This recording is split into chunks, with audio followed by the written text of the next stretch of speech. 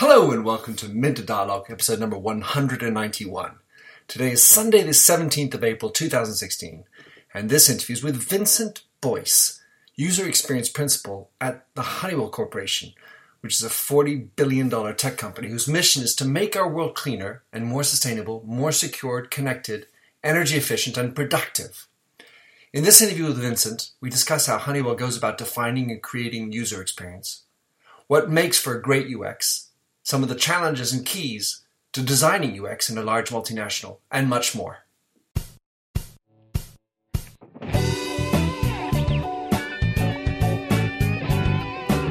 Welcome to the Minter Dialogue podcast, where we discuss brand marketing with a focus on all things digital.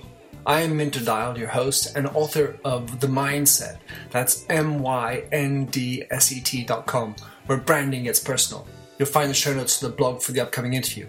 Let's cut to the quick. Enjoy the show. So, Vincent, we met at South by Southwest, and those random encounters we have. So, I'm happy to have you on the show. Tell us who you are, what's your job, and what's your mindset? Yeah, well, listen, thank you for having me. It was a pleasure to bump into you at South by Southwest, rather serendipitously. Exactly. So I'm a user experience principal here at Honeywell. And for those of you that may not be familiar with Honeywell, it's a relatively large, diversified manufacturing and software. No, let me rephrase that. It's a huge. Yeah, it's pretty darn big. Yeah. It's pretty darn big, but I try not to think about that. I try to think about it being small, because when I think about the size and totality, it's almost like thinking about the universe. Like there's just too much going on. That's right. And my role within the organization is one of a user experience principal, which means I'm very much focused upon the perception, the interaction, and the satisfaction individuals have with our products or our services or our platform, right? So to arrive at those various goals, I apply a variety of different design methodologies, human-centered design methodologies, research methodologies, again, to really understand how to make the best connection between what our offerings are and what the needs or in goals of the users are. So it's fantastically fun and incredibly busy, as you can imagine. But that's it in a nutshell, right? It's all right. So before you tell us about your mindset, a little bit more about the Honeywell customer and the types of products you're selling into them. Yeah, well, you may, and let me take this. I guess the best way to answer this, Honeywell oftentimes is synonymous with the T87, right? And that's the round circular wall thermostat that was designed back, I think, in 1953 by the great industrial designer Henry Dreyfuss, and that's the thing that you walk up to. It's attached to a wall, and you turn it. You can make your home cooler or warmer, right? So that represents a relatively large part of the business's growth profile. But as you mentioned earlier, we're very, very large. There's also aerospace, performance material technologies, automated control systems, as I just mentioned. So we pretty much run the gamut of embedded technologies that you'll find in infrastructure, as well as personal goods. Yeah, so you're B2C as well as B2B. Precisely, yeah. A lot of our componentry are in things that you use each day, but there isn't a Honeywell logo, or it's embedded as a result of a larger engineering design. So, we really are, as I said, diversified in a lot of different things. All right, so tell us, what is your mindset, Vincent? Yeah, my mindset, and I baffle myself when I think about what my mindset is. It's I think my mindset from a UX standpoint is one of awareness, right? I try to be aware as possible with respect to what my abilities are in regard to being creative and being able to solve a problem and understand various processes, as well as my awareness of the individuals that will be using and the ecosystem and the various touch points within. So my mindset, as much as it is very tuned and focused with respect to following a UX practice, I oftentimes take a step back and look at things from a much broader systems thinking perspective, right? Because at the end of the day, we're part of a larger system, multiple systems, and it's interesting when you take that into account when you design anything. This artifact that we design isn't simply one thing. It's part of a much larger thing, and that's where it gets really exciting. From a mindset standpoint, it's kind of that ghost in the machine idea, or the synergism between all of the connected components. Probably good for the position you're in. So at Honeywell, and I think that obviously the user experience is such a cutting edge space in the sense that most senior executives still don't get it. Yeah. How do you define user experience at Honeywell? Yeah, there's a couple of different ways, and again, according to the audience, we will tailor the message, right? But at the end of the day, we typically define user experience, as I mentioned a bit earlier, very broadly with respect to the perception, interaction, and satisfaction one has, right? But if you begin to break each of those things down, it really falls into 3 or 4 different subgroups: research, ideation, and evaluation, right? And the combination of these disciplines, if done correctly, can yield some tremendous ROI, right? So, and that's the key word here, ROI. Most of what we do, of course, needs to show some type of ROI. Now, that doesn't necessarily mean capital, although that's always great.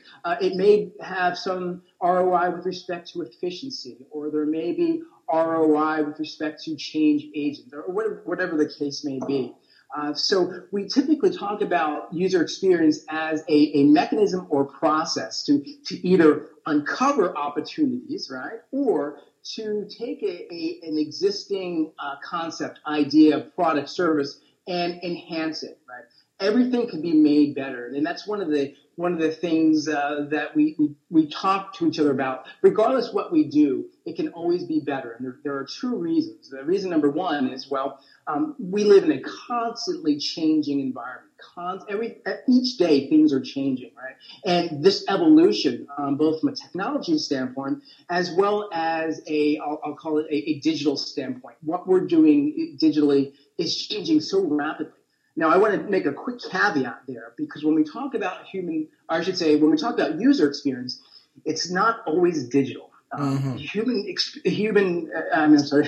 thinking of human-centered design, but which is a foundation of what we practice. But user experience is really a continuum within a very vast ecosystem that has a tremendous amount of touch points, some analog, some digital. So a lot of my job and a lot of my thinking is to begin to envision, align, predict which touch points may be relevant and useful for any given initiative that we go forward with. So I know that was kind of a long-winded answer, but there's a reason, and the reason is it's an evolving practice. I've been at this for the last 10 to 12 years, and believe me, where we are now, based upon where we were then, very, very different. And in organizations such as this and other organizations, user experience is often, I think, used synonymously with interaction design, and that's fine, right? That's part of it, but it's much, much, much broader than that. Right? We have behavioral dynamics that need to be considered, right? With respect to psychology, we have technographics, we have demographics, all of these wonderful components that you bring together to solve this question. So typically, I look at it from the standpoint of when I'm with a stakeholder, I try to determine what it is that they need, and then what components from this very potent mixture of user experience can we then use to allow them to achieve their goals or find results or whatever the case may be. All right, so Vincent, I'm trying to unpack a little bit what you've been saying. And the first thing, which comes back to how you guys work, and you were talking about how you were part sometimes, almost white label within a large, not white label, but within a large ecosystem. So to what extent can you impact the user experience when you have so many other stakeholders and participants in the final product? Yeah, I'll tell you, and this is kind of an interesting problem to have, and I've had it for many, many, many, many, many years. And if I do my job well, it's pretty much invisible. Meaning, any friction that there may have been between the user and their goal, if that's removed, that means I've done my job properly. However, within that course, if there's a situation where something is problematic with the actual hardware, something's problematic with the software, something's problematic with the way that individuals talk about what the component is supposed to do, well, there are the areas that I need to focus upon, and those are the areas that I need to fix, right? So if I do my job right, everyone is well and on their way, and if I am deficient, well, there are areas that I need to focus on and make better, right? Does that kind of make sense, right? Yeah, this kind of invisible state? Yeah, it does, but I'm thinking that that's like debugging as opposed to creating an extraordinary journey, the customer journey kind of thing. Yeah. How do you bring up a good point. Oftentimes, we are brought in mid-system or mid-cycle, or when the system's already been designed, right? And that's usually the case. However, that's changing, right? And I mentioned earlier the idea of change agent and user experience getting a bit further upstream. So when there are conversations about whatever the initiative is going to be, and there are engineers and there are the specs, we have a user experience individual as well in that conversation. So we're not being reactive as much as proactive, right? We can begin to think about the entire process from A to Z and various iterations, and ensuring that the decisions that are made are informed by a human-centered design approach, thereby allowing us to bypass some of the challenges we may have, let's say, with an interface item, or one of the challenges that we may have with a tactical or auditory item, whatever the case may be. And that's typically when user experience is at its best, when it's at the impetus, of the particular initiative. Now, from a stakeholder standpoint, it's becoming a bit easier to sell. But by and large, for the most part of my career, user experience is kind of that add-on, or user experience is the first thing to go if the budget is cut, or user experience is the thing that comes at the end of the process. And these are simply either just misguided attempts to integrate user experience, or a less informed way or understanding of what user experience is and how it can be used to its fullest. Presumably, you end up spending a lot of your time proselytizing and making people understand the benefit of bringing you guys upstream. Yeah, at least 50 to 60%, believe it or not. And I do that in a variety of different ways. One of the ways that is simply by being an evangelist, proselytizing, expressing the relative virtues and benefits of user experience and why and how to integrate earlier in a particular process. The other way that I do it is simply through my work, right? Simply through my design practice, simply through the methodology that I use to present work. And I'll, in fact, use that as a case study with respect to why user experience is important. I do a fair amount of work with analytics as well as visualizations, and through the course of a given project, in order that I capture as many relevant metrics with regard to what I'm designing. So when I go ahead and present it, I could say, and you'll notice here that we've got a 15% uptick in whatever the case may be, right?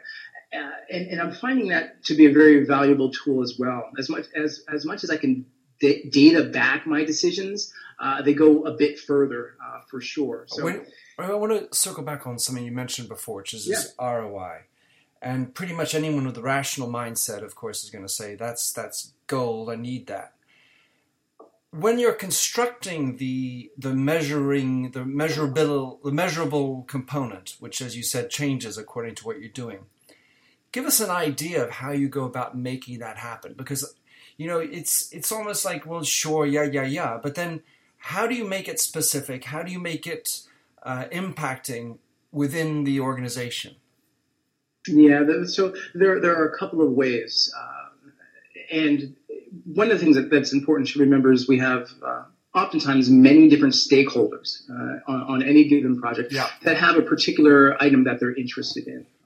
With respect to ROI, there are people that are, again, very interested in the capital, and then there are others that are interested in seeing a new process. So the way in which I typically measure, and again, this is kind of a broad answer to a relatively broad question, because again, it really depends on the particular project, is if I can find qualitative measures, qualitative metrics, I will integrate them, as well as if I can find quantitative, right? So that's that kind of balance between, qualitative research and quantitative research.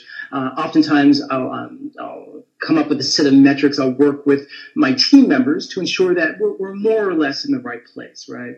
We're asking the right questions, or we're looking at the right inputs. And I do a fair amount of research. So along with proselytizing, I'm also a researcher. So I'll work with individuals either within the organization or outside of the organization to help validate some of our design thinking. And from there, I'll come up with an analytics presentation and go from there. So I don't know if that answers the question. There isn't really much magic other than identifying what to measure, creating a process to measuring it, and then reporting. Well, something that I try to do, but since I'm not in UX per se, but I try to link whatever I'm measuring to what is strategically at issue or, sensitive for the company with which I'm working. So what I will end up doing is making sure there's some sort of link between the strategy and this little component, if you will. Yeah, no, that's brilliant. That's brilliant. And what I've been learning here is oftentimes, and this is where it gets really interesting, oftentimes the initial strategy may, by virtue of the design practice, may become secondary, meaning we may have uncovered something altogether that we weren't expecting. And that's where things get fun. And that's where stakeholders kind of raise their eyebrows and say, wow, we were thinking about doing this, but look what we've created. We actually can do this now. Okay, let's run with it. Let's see what happens. And we'll iterate and we'll push it a bit further. But you're absolutely right. Typically, there is some kind of a strategic statement or strategic POV that you're hoping to support. Now, I said something, and I don't want to be evocative or provocative, but expecting. And sometimes expectations change. And as a user experience designer, you oftentimes have to be, balanced and ethical because you may be supporting something strategically, but you may uncover something that may be in the diametrically opposed to what everyone is expecting or what everyone wants. And that's where, again, those people skills come in, where you have to continue to, fight for the right approach. However, letting stakeholders know that, this isn't the best approach, or if you do this, you realize that these things are going to happen. And that's sometimes not easy to do. All right, so but we have to do it. Give me an ethical quandary. I mean, where my mind is going, I'm thinking, well, we produce this in some child factory in China, and that's where we get the cheapest component. Clarify for me what would be an ethical issue in UX design. Yeah, I mean, I think I'd go up at a much lighter level than that, maybe a much higher level with respect to the ethics of interface, right? Choice architecture, developing an interface where it makes it either challenging for an individual to get through by design, or an interface where we're requiring a bit more than really necessary, right, in order to capture, let's say, more data. So I think that level of ethics are what I'm talking about. Mm-hmm. All right, so you've got a large I mean, I don't remember the size of Honeywell, but it's tens of billions of dollars in revenues, right? Yeah, I believe 40 billion last I looked. We're 135,000 people globally. Yeah, so you're dealing with sharing best practices, standardizing UX design process throughout your organization. And I don't know to what extent you're doing the whole or if you have a specific area. But how on earth do you manage that and try to standardize that, given that design, as important as it is, remains as we said a little bit at the beginning, something of an afterthought for so many people? Yeah. We are a large organization, and I am lucky to sit within an R&D capacity within a strategy and insights team, right? That said, I have colleagues that work on a variety of different products across the continuum.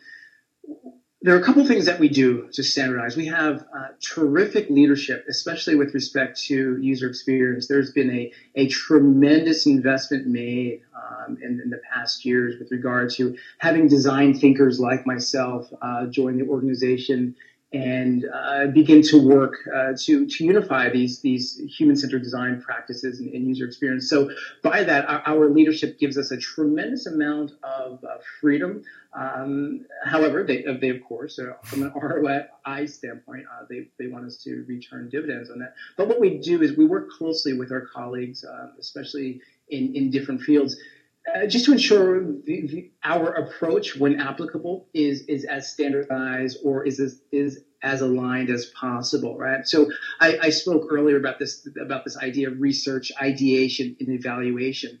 Regardless of the product that you're working on, and whether it's a physical product or a software product or a platform, you can use those pillars as a way to begin your process of understanding what it is that you're doing. That would come from the research.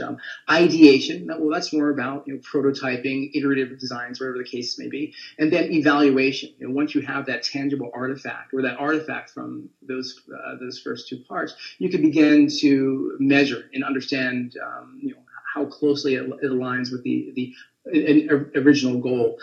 And we all pretty much think in that regard. So that allows us to at least be saints from that standpoint. But beyond there, because we do work at different capacities on different products, it becomes challenging. So as I listen to you and you mention what is your star product, I have to imagine at Honeywell, you have a bee in your bonnet or some eyes focused on some of the competition that might be disrupting your area. Yes, of course. Of course. Do you feel like you're leading the charge to make your company more agile and more responsive to the marketplace? And, yes.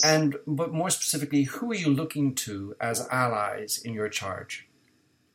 So allies within your organization or without? How are you corralling other people to join you? Who are you going to? Is it marketing team, R&D team, crazy speakers at South by Southwest? How do you do it? At this point, all of the above, right?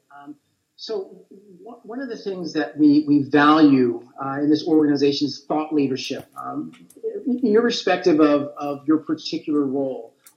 Your ability to understand the concept and to articulate a concept and get support with that concept. So I oftentimes, have conversations with people that are outside of my, outside my purview, of course, and outside of where I exist within the organization. However, I'm able to activate and deploy my thinking by virtue of their thought leadership. So it's primarily internally. And I have to say, as you mentioned earlier, a bee in our bonnet, we absolutely have a lot of just really great innovative ideas that we want to get to market, that we want to bring to life. Now, of course, an organization this large, it takes time. And, sometimes we have the skunk works people, and those are the people that are in the innovation lab coming up with these really interesting things to show their stakeholder or to show the leadership to excitement. And from there, it kind of spirals into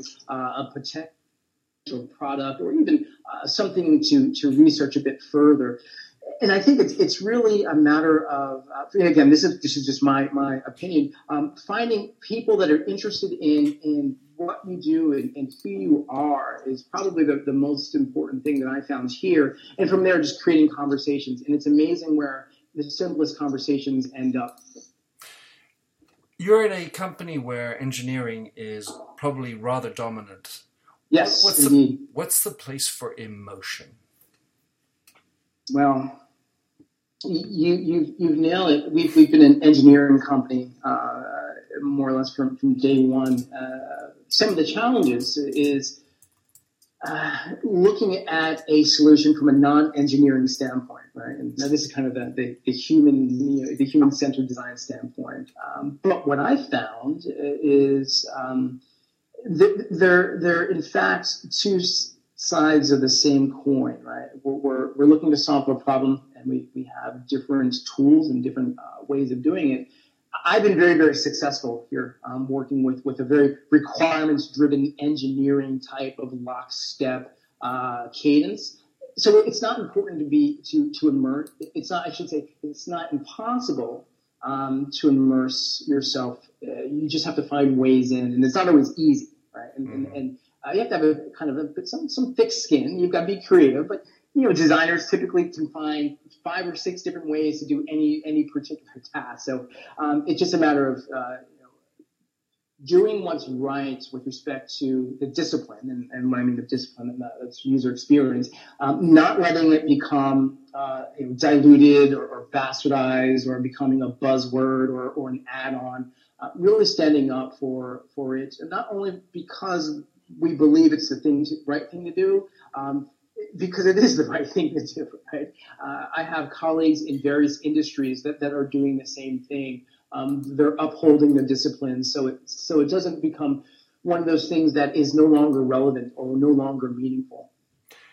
All right, cool. Listen, Vincent, time is of the essence, and unfortunately we must move along, and you guys get on with a normal day life over in East Coast over there. What is the best way for someone to connect with you, follow you, track you down? Yeah, listen, if you want to contact me, there's 2 ways. You can follow me on Twitter.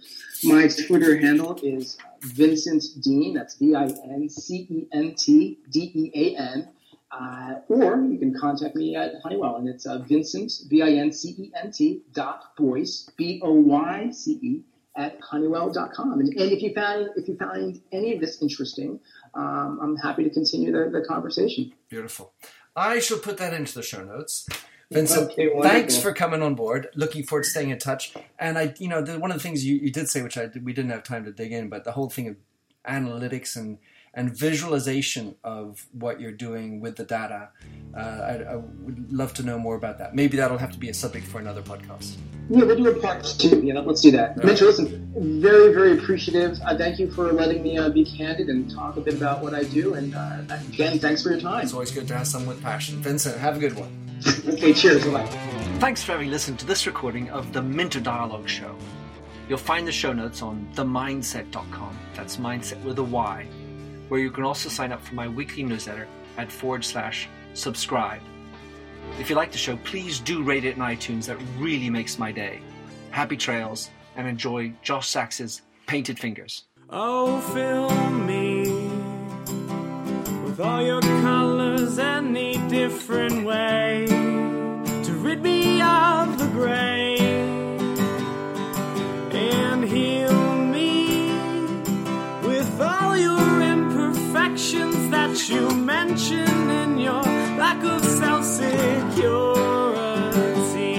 Oh, I wouldn't care about the art form as long as you would feel warm, wrapped in canvas. Hold me tightly, slowly we would paint a lover's portrait with all your favorite shades, and we'd paint it with our fingers to show the world the way we feel. Oh, the way we feel. Oh, so messy. The ridges in our palms make colors blend and look ugly in the end. But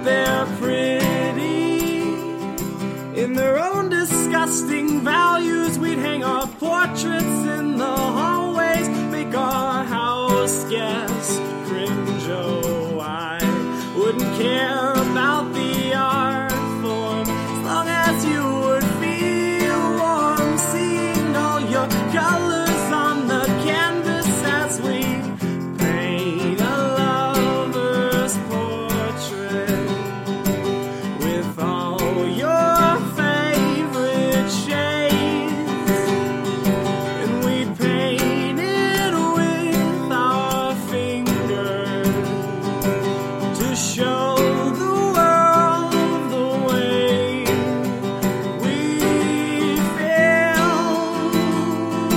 Oh, knowing all these limitations, oversaturation.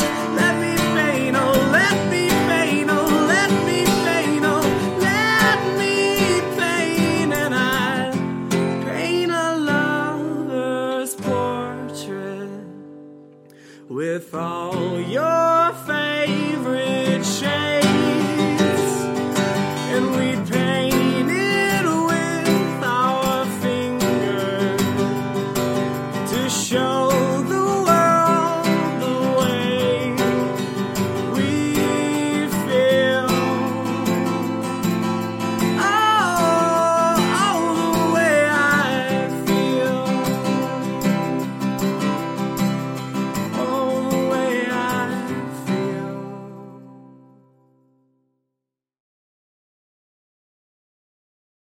Hello, this is Gary Chahot welcoming you to check out the French History Podcast. Our main show covers the history of France from the first humans until present. If you liked Mike Duncan's The History of Rome and wanted a similar program covering the land of beauty, culture, and love, we are exactly that. We also host world-renowned scholars who have delivered guest episodes on their specialties, including 18th century pirates, revolutionary booksellers in 20th century Paris, the special friendship between the Marquis de Lafayette and Thomas Jefferson, and numerous others. Learn what you love and listen to the French History Podcast today.